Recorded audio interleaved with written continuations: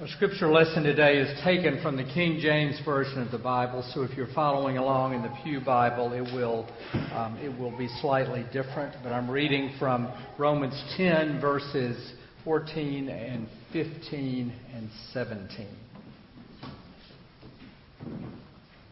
How then shall they call on him in whom they have not believed? And how shall they believe in him of whom they have not heard? And how shall they hear without a preacher? And how shall they preach except they be sent? As it is written, how beautiful are the feet of them that preach the gospel of peace and bring glad tidings of good things. So then faith cometh by hearing, and hearing by the word of God. This is the word of the Lord. Thanks be to God. So at Westminster this fall, we are focusing on the history and role and mission of our congregation as we celebrate our 75th year as a congregation. And today I want to focus on something that has been central to Westminster's history and is dear to my heart, namely preaching. I want to preach about preaching. Give a sermon about sermons. Now this may sound, it does feel a bit awkward, and it may sound a little bit like inside baseball. But since the Nats are not going to be in the playoff, this is the only baseball that some of us will get to talk about for the next few weeks. In the resonant words of the King James Version of the Bible, the Apostle Paul writes, how shall they preach? How shall they hear? And what shall they preach and hear? Let us pray. Flaubert once wrote that human speech is like a cracked kettle on which we beat our tunes for bears to dance, when in reality we long to move the stars to pity.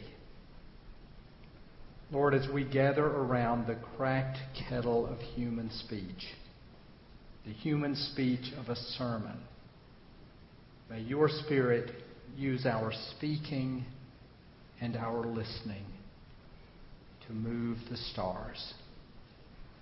In the name of Jesus Christ we pray. Amen. I've always loved to preach. 2 weeks ago I told you about the small working class Presbyterian church in which my grandmother served as a member of the session for virtually all of her adult life. Because the church was so small and she was a member of the session, I was asked to preach a sermon in that church before I was old enough to drive. It was one of only a handful of times that I've actually been chauffeured to a preaching engagement. It all goes down after that. Because of the civil rights movement that came to my hometown of Memphis when I was a young teenager, and because of the role African American preaching played in that movement, I was exposed at an early age to some of the most historically significant preaching in our nation's history. As a junior and senior in high school, I would attend the 8:30 service in my suburban congregation and then drive 20 miles into the heart of the city to listen to one of the great, long-serving, scholarly preachers of the Presbyterian Church in the final years of his ministry. I have always loved to preach, and that love has done nothing but grow in this congregation. In the summer of 2004, when I preached my first sermon in this sanctuary, prior to the congregation meeting at which you voted to call me as your pastor, as soon as I walked into the sanctuary, I felt an energy and an enthusiasm that I have rarely seen in Presbyterian worship. First of all, you all sat up near the front, which never happens in a Presbyterian church. You greeted one another. You sang. You laughed. You prayed. The choir sang a terrific anthem, and the children came from the four corners of the sanctuary for the children's sermon. The sanctuary had not yet been renovated in those days, and the pulpit was actually, I believe, 3 feet higher than it is now. It was much more elevated, but it was also more forward. So I was higher but closer to the pews. But despite that elevation, I just felt like I could reach out and touch you all. But even deeper than your energy and enthusiasm, what I most noticed that day and believed about you until Casey just asked the question is that you listened.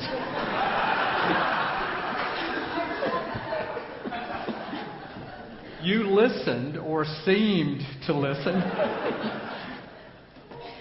and you have seemed to listen ever since. I love you for your listening. It is what keeps me going. In one of the final chapters of Paul's letter to the church at Rome, he rises to eloquence when he describes the necessity and purpose of preaching. He builds an argument from point A to point D. Point A, how shall they pray without believing? Point B, how shall they believe without hearing? Point C, how shall they hear without a preacher? And point D, how shall they preach without being sent? Paul sums this statement up by saying, faith comes by hearing, by listening. For Paul, the necessity and purpose of preaching is the generation of Christian faith. Faith comes by hearing. Now, to be clear, though our faith does come by hearing, the initial human experience that leads to faith often comes to us prior to hearing. Hearing a sermon is often a bridge between an experience that we have and the faith to which that experience eventually leads us. For example, our faith may begin when we pass through a tough time or experience the fragility of life, and at the same time receive the love and care of other people through whom we may later come to realize we are actually seeing the face of Christ. Sometimes our faith is born at the table. We share a meal with a husband or a daughter back from deployment. When we dine with a dear friend. When we share bread and wine, body and blood at the table of the Lord. When thou preparest a table before me in the presence of mine enemies. Faith can come at the table. Sometimes our faith is born through nonverbal acts of worship, silence, gesture, the act of coming forward to receive ashes on the forehead, or bread and wine. Sometimes faith arises when, like the Good Samaritan, we rescue someone from the side of the road. Or like the innkeeper, we nurse someone back to health for months or years. Or like the man on the side of the road, we allow ourselves to receive the ministrations of the Samaritan or the innkeeper, or both. Sometimes our faith emerges through prayer, expressed directly through our weekly resuscitation of the Lord's Prayer, or indirectly with sighs too deep for words. Prayers of joy at the birth of a child, prayers of yearning through the deep, dark night of the soul, prayers of anger, prayers of confession, prayers of grief, prayers of celebration and triumph. Is there any longing and anticipation, Bart writes, which is not potentially a calling upon God, a calling upon the name of Him who reveals God to be God? Faith can come through our calling upon God. It comes through prayer.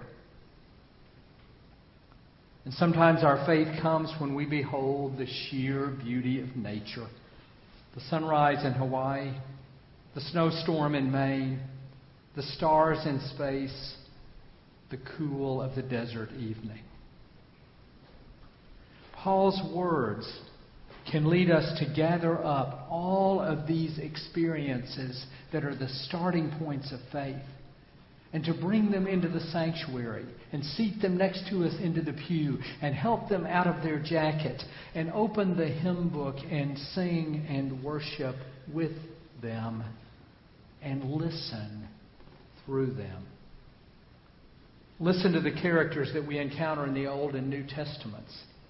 Listen to the ideas that emerge from the letters of Paul and John and Peter and James. Listen to the protestations of Job. Listen to the dark philosophical ruminations of Kohelet in the book of Ecclesiastes.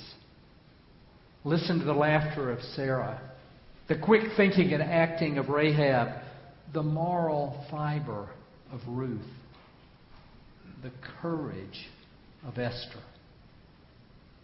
Listen to the narrative of events large and small, the crossing of the Red Sea led by Moses, to the appropriate burial for the grandsons of Saul, engineered through the one-woman vigil by Rizpah. Listen to the laws and what they reflect about the shape and form of life that God intends. Listen to the Psalms and the varied spiritual experience to which they give voice, poetic and musical. And listen as the minister does his or her best to put you in touch with these scriptures, to put you in touch with the people and events and the ideas and expressions which radiate from the pages of Scripture across the centuries. Listen and see if what you hear can become a language and a vocabulary to describe your own experience, and if, over time, your initial experiences of faith can grow into a full-blown commitment, a full-blown way of life, all through sustained listening. Faith comes by hearing, by listening. Since faith comes by hearing, how then shall they preach? I want to be clear here that there is no one way that the Bible prescribes somebody like Casey or Patrick or me to give a sermon. John the Baptist greeted his hearers with words of critique. You brood of vipers, who taught you to flee the wrath to come? How's that for a call to worship? Jesus preached through parables. The Good Samaritan, the prodigal son, a sower went out to sow. And he preached through some striking antitheses or opposites, contrasts. You have heard it said, but I say to you. God commanded any number of biblical spokespersons to use symbols and metaphors or actions to get their message across, to get His message across. Jeremiah pointed to a basket of figs and to a potter's wheel. Ezekiel lay on his left side for 390 days and on his right side for 40 days to get his message across. Isaiah walked through the streets of the city naked. Look it up. Isaiah 20. It's there. Probably drew attention to his message.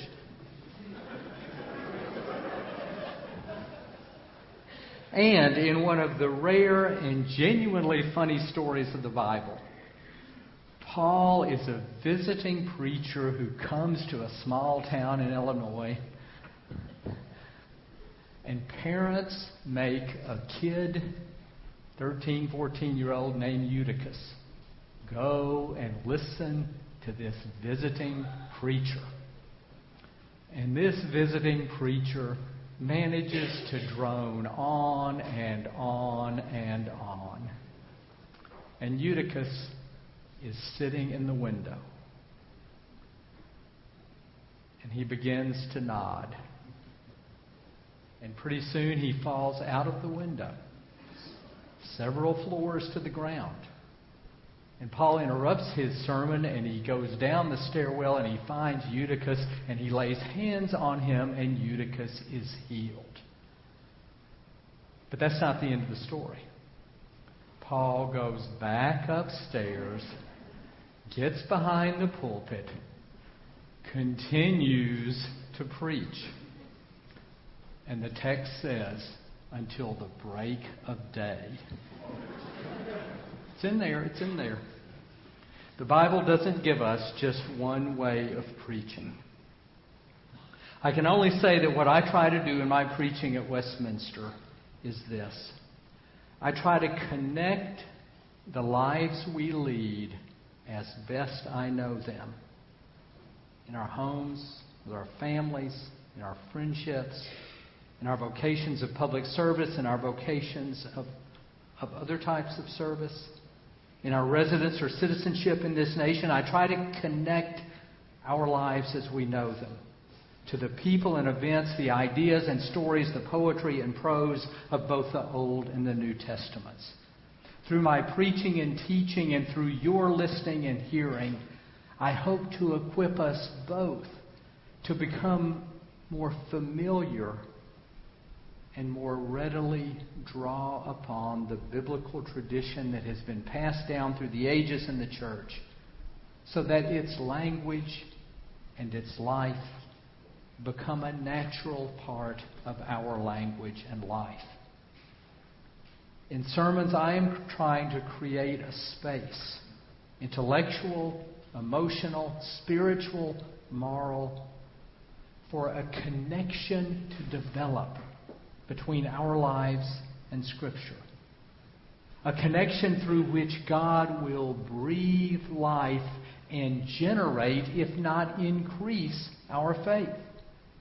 A connection out of which we can then decide in our own relationship with God what we are to do in the situations that come our way.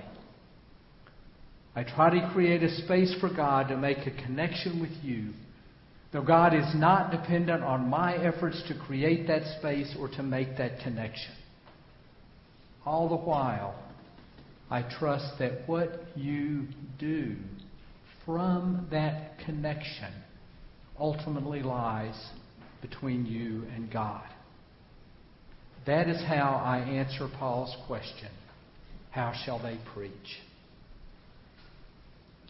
And finally, what is it that we preach and hear?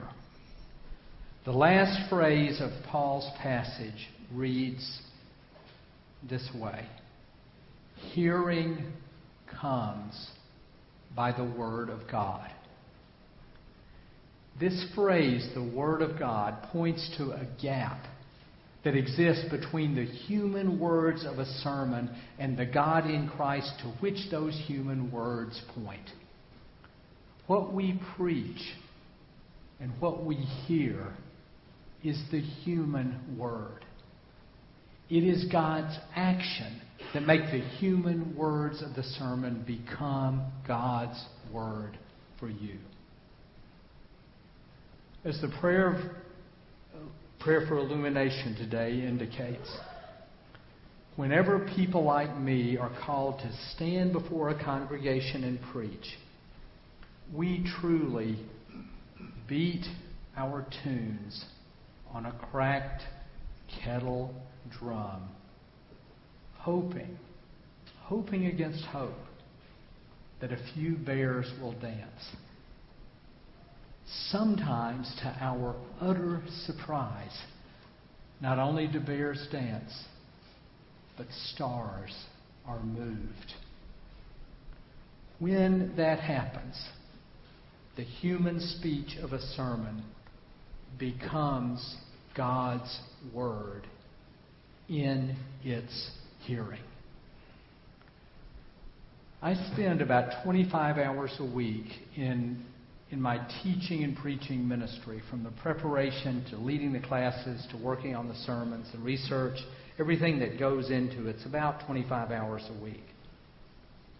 Over the years, I've learned that no matter how much study and effort I put forth, when the stars are moved, it is strictly and solely God's doing. Hearing comes by the Word of God. Such hearing is an absolute miracle to behold. It is a bit frightening, like all miracles are, but it is beautiful.